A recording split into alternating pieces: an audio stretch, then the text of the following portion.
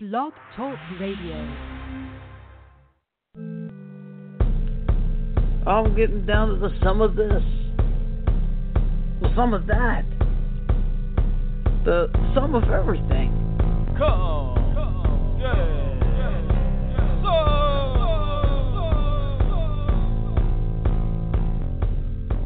Alright, day 28.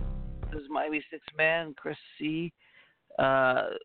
I'm a day late on the show as we had a loss in the family. We hit the road for a very long road trip to pay our final respects. And as we do this, it's not lost on me, and it occurs to me that there's plenty of people involved with Scientology, whether they're ex-Scientologists or current Scientologists, that don't ever get that opportunity to pay their final respects. And a lot of times they don't find out till it's too late about that loss, and if they find out at all. It's with this in mind I take you to part one of my three-part very candid conversation with the truly remarkable Cathy Schenkelberg. Enjoy. All right, folks, I'm very happy and very lucky to have this guest today. It should be a pretty good and fun interview because she's a wonderful lady. She's fun, she's nice, she's friendly, but she's also got a heck of a story that's not a joke, and we're going to get into the whole thing here. Please welcome ex-Scientologist. You might want to call her a Scientologist survivor. It's Cathy Schenkelberg. Am I saying that right? Schenkelberg? That's close. It's a long name. It's Schenkelberg. Schenkelberg. Intimidating. I just can't talk. Yeah. Thank you. Sorry about that. No, it's fine. All right. So let me ask you, how are you doing right now at this moment? How are things going for you? Oh, things are really good. I'm traveling with my show that I wrote, Squeeze My Cans, and I'm excited about the future of it. We've been trying to book it. My director and I have been trying to get it booked in other venues, and it's getting a lot of word of mouth, great reviews, and sell out. We've sold out at the Fringe and in Chicago, and then we're heading to Indiana. Yeah, so I'm pretty happy. Yeah, did it start out like in California, and then word of mouth got out, and it got bigger? Chicago wanted it, and then I think Indiana wanted it. Well, actually, I workshopped it. I got into Scientology in Chicago. I was in my early 20s, and so I wanted to bring it back to Chicago, to the place that I got into Scientology in the early 90s, and workshop it and try it out here because I'm surrounded. I'm a theater person. My degree's in musical theater, and I was an actress, a voiceover and commercial actor here in Chicago, and so I had a lot of community here that embraced me before I was in Scientology, when I was in, and after I got out. So I thought this would be the best place to start it. Oh, no, excellent, definitely. I have not read a terrible or a bad review about it. Of course, I haven't read any reviews from the perspective of the Scientology church, but definitely all but good things. Anything looking good for Florida? I'd like to go see that show.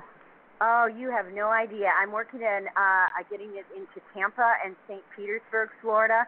I worked at American Stage in St. Petersburg a couple years ago. I did God of Carnage there. Carla Hartley was the director. Okay. And, yes, I'm trying to get it into Tampa and Clearwater. I've been approached by a couple different places further south near Miami, and I'm hoping for Sarasota. I would love to bring it to Florida because I spent so much time doing my Scientology spiritual, journey in Clearwater, Florida. That's right. All right, I've driven past that building. It's a nice looking building, but it is kind of scary. You see the guys in the white shirts and the tan shorts walking around with the clipboards. Yeah, I feel like in Clearwater, it's funny because when I was in Scientology, I owned a place there that I had my parents come to, and it was kind of on the water in the Gulf area, on the bay, Gulf to Bay area. And when you're in, you don't quite realize it, and then when you're out, you go, "Whoa, that's effed up." Yeah. Yeah, I definitely want to get into that. If you don't mind, I'm going to kind of do a progression through recruitment all the way through. I'm not going to hit every single little detail of your experience, but some of the highlights and things that people hear on the outside, and how some might be blown out of proportion, and some may somehow be right on point, and just find out what's real and what's not. which I guess is something you go through also as a Scientologist when you start to realize a few things. Right. I think there's a stigma, and I mentioned this to you before we started recording. I want it to be clear that I'm never going to ask you any questions or say anything that sounds like I'm questioning your intelligence. I know that the mindset of most people who've never been approached with or been part of a gang or part of a cult or part of anything negative don't understand how anyone could end up in something like that. But we also have knowledge. We're privy to stuff you weren't privy to the day you got recruited. Scientology wasn't known the way it's known today publicly. Yeah. Now, I can understand. Go ahead. It was really, it's funny because I had been acting, booking a few commercials here and there. I did a lot of live industrial trade shows, if you know what that is, song and dance stuff. And I waited tables, and I was like, I gotta do something that, I just felt like I was being selfish. Everything was kind of geared towards me. Even though I was young and trying to create a career for myself, I interviewed for the Peace Corps. And I thought, well, this would be a group that I could go away for a year and maybe build houses or help in some way.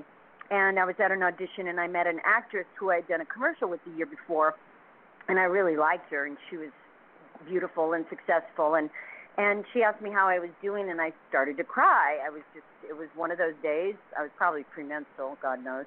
And she said, hey, do you have time for coffee? I want to tell you about something that's helped me. And so we met for coffee, and literally we were at I remember it was the Lennox House in Chicago on Ohio. It's not there anymore. And we had coffee for 10 hours. And by the end of it, she told me about Dianetics, the book Dianetics, and I had heard about it before but never stepped in. And I left with that book, and then I had an appointment to meet somebody who was a Scientology auditor or counselor. Right. And that's how it started. It started real basic, small courses, really nice people. Was it called Scientology, or did he bring it in under a different kind of a name for these studies? It's called the Life Improvement Center. It was called the Life Improvement Center, although I did know that I did understand after asking questions, and of course I had to study on course to learn this.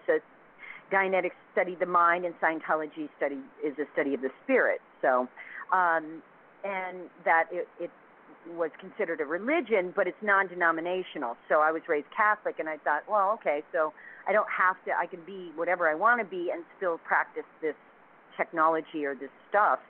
And that's basically how it started. In the beginning, it was just a no-brainer. It was like everybody said I was awesome and you're so great. And I'm like, who doesn't want to be told that? Absolutely. It was interesting about it is you said something in your own volunteer statement there that kind of points to how it all starts with, and I keep saying cult. I know you've called it a cult before.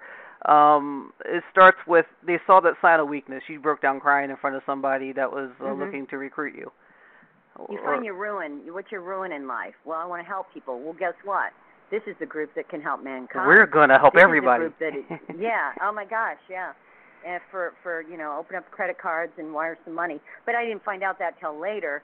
So yeah, no. I mean, I really felt in the beginning I was going to help people and improve my own life, And so people say, well, did you get anything out of it? I said, well, of course. Anything I've ever done. I did Course in Miracles. I went to a Unity church. I've done lots of things. I meditate or yoga. It helps in some way. What happens is with Scientology, they bring you in, and all of a sudden you have just gone into a rabbit hole. You have completely. You're told you become more yourself, and the longer I was in, the less myself I became. I was a happy-go-lucky person, and then at a certain point I was afraid to be too big or too happy or too, they call it outvalence, and a valence is a personality. So if you're, outvalence, you're not being yourself. This is sort of something they're conditioning during some of these studies. Oh, my God, you have no idea. I had no idea the indoctrination. I mean, there's a whole language that's created. And I remember George Orwell, 1984, and my daughter came home from school, junior high, and said, Mama, this reminds me of Scientology. I go, what? She goes, well, they create their own language, and it's true. There's certain terminology in Scientology that still comes off my tongue, and I literally throw up a little bit. I cannot believe sometimes. I'm like, please. It's so ingrained. I call it Scientology PTSD, Oh, wow. Well, it's interesting though, because it seems to me like they don't really give you a lot starting out, and what happens is, if I'm not incorrect, and you can correct me if I'm wrong, but it's almost like they're making you feel like you have to earn that knowledge to know more and more before they give you some of these details. Yeah, it's dangling I call it dangling the carrot of spiritual freedom.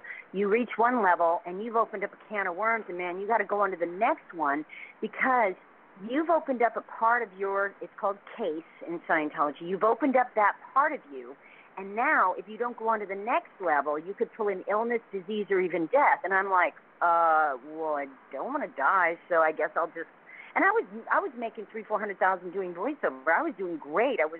I was very successful, and trust me, I got to the highest level, only to find out I lost campaigns, only to find out I was became disenchanted, because when I stopped being able to contribute, or when I didn't have money, or when things happened, I was labeled a PTS, which is a potential trouble source.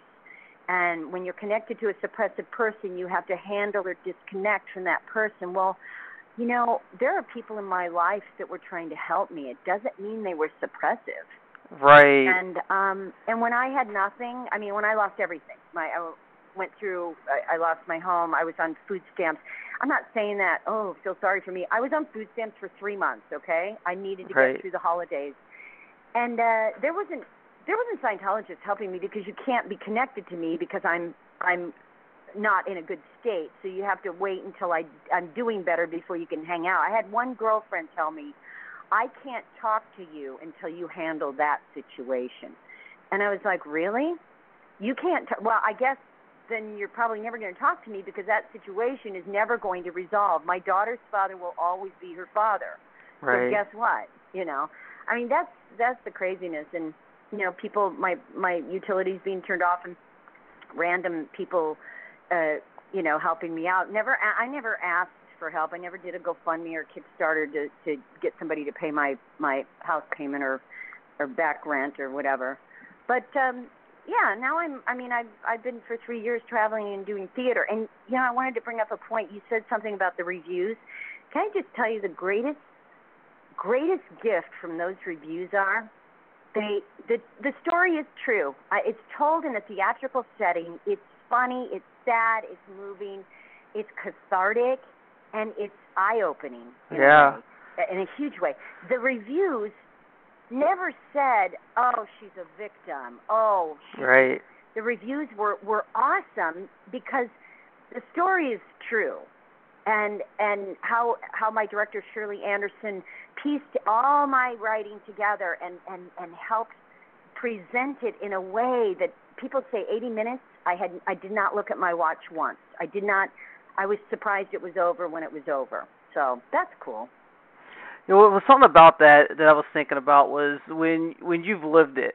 Now, there's going to be people who think, well, look, it's her word against theirs. Well, it's like, from my count, the last 10, 15 years, it's like 100 people versus their word. But your story resembles a lot of other stories. But what happens is, and I shouldn't say story, your experience. And the reason why the reviews can be so good, and the reason why the show can be so good, is because you lived it, and that comes through in the performance. They have no choice but to go along that ride with you and feel your story, because it's so legitimate, because it's so honest, and that comes through in any performance. Look, I spent 14 and a half years in when I decided to leave, and 5 years going, how can I get out? I had some money on account. I still have money on account I'll never see. I still have people who owe me money, but I had a little bit of money left on account, and I was being evicted from our house that we rent, and I needed that money. So I waited, of course. It took years to get it, and they took, I think, 3% interest on money that they had on account for 10 years. And I proved that when I sent in the paper. I showed that in one of the articles that was posted last week. I wanted you to see that particular piece of paper so people go, oh, she's not lying. There it is. There's the date. There's the amount of money and invoices of the hundreds of thousands of dollars I spent, because it isn't a lie. It's true. I spent that. And I take responsibility for handing over the credit card, for handing over the wire transfer. But at a certain point, you are so indoctrinated into this viewpoint of spiritual freedom that I became, like, God, I have to have that, Yeah, you said it. And then, of course, it left me. Yeah. Well, you said it's almost like poker, right? You put so many chips in the pot, and then you realize you're not hitting the cards you need to hit, but you've already bet so much, you got to go ahead and call the all-in. And I kept saying, I got to finish what I start. I paid for it. Let's just finish this next thing. And then all of a sudden, you think you're done, and there's something else. Or you know what the craziest thing about it is? You do something in Scientology, and about 5 to 10 years later, maybe 3 years later, you have to redo it because they said, oh, we were missing this one piece of data that L. Ron Hubbard wrote. We found it in an archival blah, blah. So now I'm redoing the State of Clear, or redoing Objective. This is a thing in Scientology. Does it cost you? This book. It's a ruse. It costs you again to take it again? Oh, yeah. Oh, yeah, wow. You have to take it, yeah. So when, it's like, oh, money's down, I'm gonna, it's like putting something new on the menu. But really, it's just leftovers. Oh, my God, that's so funny. That just occurred to you. Hey, that's mine. I own that line. It's all yours. You heard it here first, everybody. It's like putting something new on the menu, but it's leftovers. That's what Scientology. Yeah, oh, God, that's so funny. I'm going to write that in. We got new material for the show right here. Yeah, I had 2 glasses of iced tea, so I'm on a caffeine buzz. There you go. So you mentioned something earlier that occurred to me is if you're getting help from other people, they started calling you suppressive. Does that mean that it seems to me that if it's not coming from the people in Scientology, it's not coming from a place that's worthy or should be accepted? Well, you kind of think your own group, the group that helps mankind, that is the only hope for mankind, would help. But no, when you're down, you're a degraded being. When you're not doing well, you're considered connected, or some way you have something suppressive connected to you. Now, I just asked for help. I called up the woman who regged, and it's called regging when you reg for money, when you ask for money for certain courses. So when I called her up and asked for help, she hung up the phone. And she regged nearly $500,000 for me, and I thought, wait a minute, you were my best friend, bringing cookies and tea and all this stuff, and hey, do you need this, do you need that? And when I was in Clearwater doing my upper levels, I said, but I call and go, hey, I'm really broke right now, and there's some money on account that I could use so that I don't get kicked out of my house. Hello? Is anyone there? I was like, the phone went dead. I'm like, okay, well, that's telling. Man. Also, friends that were in Scientology, all of a sudden I lost agents, managers, my tax guy. It was pretty. Luckily, I wasn't born into Scientology, so I didn't suffer like other people do right now. People that were in and wanted to leave, but their family members stayed in. Right. They're completely disconnected. Look, I'm very lucky in that regard. And I will fight to expose that as well as the people that are already out there fighting. This is not new. There have been people, trying to wake up the world to Scientology's disconnection policy. So you would say that your value as a member of the Church of Scientology, which I cringe every time I say church, but your membership as a person in the Church of Scientology really depends, or your statute rather, really depends on your wallet. Like, the more money you have, the better treatment you'll receive. There's 3 categories. You're either a celebrity and they use your face on posters and tell everybody you too can be this. It is. It's true. Of course, when I got into Scientology, I was not aware of any celebrities. I didn't even have a computer. I don't think the internet was just starting. I think it was Netscape. Yeah. The first thing, or Internet Explorer, where it made that noise. Yep. But I didn't have a computer when I got in, so it's not like I could read anything. And once you're in, you're not really allowed to look up anything on the Internet, any black PR or read anything bad. It's the celebrity, it's the public like me who continues to go up the bridge to spiritual freedom, and they keep dangling that carrot, and I'm just that kind of person that was like, I want that until there was no money left. And then you have the C organization or staff people that join the church either on staff at a local organization, or they sign the billion-year contract to become a Sea Org member, where they work, 50 to 80 hours a week for, I don't know, $50. I think they get paid differently at different places, but for the most part, you have those three categories. So I represent not the Sea Org or staff member, not celebrity, just a Joe Schmo, public person who went in under the idea that she was going to help improve her life and help others. And I left, I always say I left, I spent $983,000 in nearly 2 decades, and all I got was this lousy T-shirt. But Right. actually, I never did get a T-shirt. So No, that would be too much. Funny. That would be too much. How far into your studies when you first walked in there was it until they had you squeeze the cans? Oh, right away.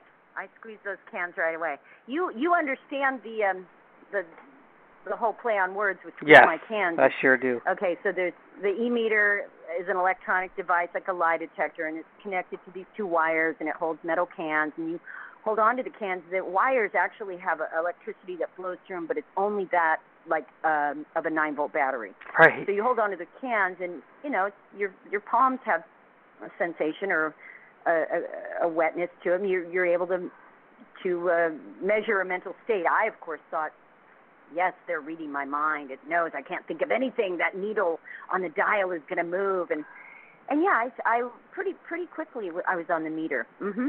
So by today's standards, if you look at a picture of the meter, which I believe they're still using. Yeah, they keep upgrading them, but I heard they charge.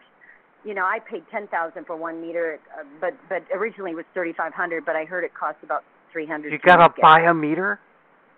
Oh yeah, you have to buy 2 meters, my friend. You have to buy 2 meters in case one breaks. Oh, that's not suggested. That is like you must buy a backup. No, it's required for the upper levels, because when you get into the upper levels, you're auditing yourself. So you have to have 1 backup meter charged and ready to go. Oh my God, I can't even believe it. Okay. I can't believe the money. So when you look back at it, and I'm not trying to make you feel bad about that, but when you look back at it... No, you did. You made me feel bad. I'm sorry. No, it's my fault. No, it's okay. I mean, I'm not going to get the money back. It's the years that they took from me, and I wow. I mean, so yeah. It's that stuff. But I wrote a show, and I'm traveling, and I'm doing theater, and I'm writing music and songs, and I'm walking dogs and cleaning houses and organizing, and I'm enjoying my life. That's what's important. So that's important. Right. Now, let me talk about that, though. When I look at pictures of this meter, of these cans, it looks to me like nothing more than 2 styrofoam cups at either end of a string. Is there any science behind it? When you would audit yourself, could you see something? Did he teach you how to use it so it looked like you could actually tell that a response was matching a negative or a positive? Oh, sure. Hey, so you're asked a question, and the needle on the dial moves. You ask a question about an orange, and you don't like oranges. Maybe the needle will drop, and you'll have to say, okay, why don't you like oranges? Or what did you do to that orange to make it not like you, or whatever. Oh, so how could you get a definite reading on that? Go ahead. Well, listen, you ever do something that you thought was probably not okay, like when you were a kid? Yep. Like, okay, and your mom said, hey, did you do that? And you're like, no. But you did do it? Mm-hmm. So if you're holding the cans, and I asked you if you smoked pot, and you said no, and that needle, you maybe got a little sweaty. Maybe you had a little bit of an internal spot, and the needle's going to move. Yeah, I mean, so I guess it's like a lie detector. Loosely based on that technology. What? Very loosely based on a lie detector. Loosely based, and also, I talk about I don't even know how to put this into words because I don't know where this is going if children are going to listen to it. But, things that are normal for a normal human body to experience, all of a sudden, if you ask the question every which way to Sunday, eventually you're going to go, well, is it wrong? And all of a sudden you're starting to think, well, maybe I shouldn't have slept with that person. Right, it's normal things. Yeah. Yeah. I mean, I never thought it was, so whatever. I mean, look, we're all human. We all make mistakes. My mistake was joining Scientology. So my show, Squeeze My Can, is a story about how a Nebraska Catholic girl from 10 kids gets into a cult and stays in it and then gets out. And I'm able to tell the journey of that time in there in order, hopefully, to enlighten other young people, 20-somethings that were like, I'm just searching for answers. I want to better the world. I want to help do this.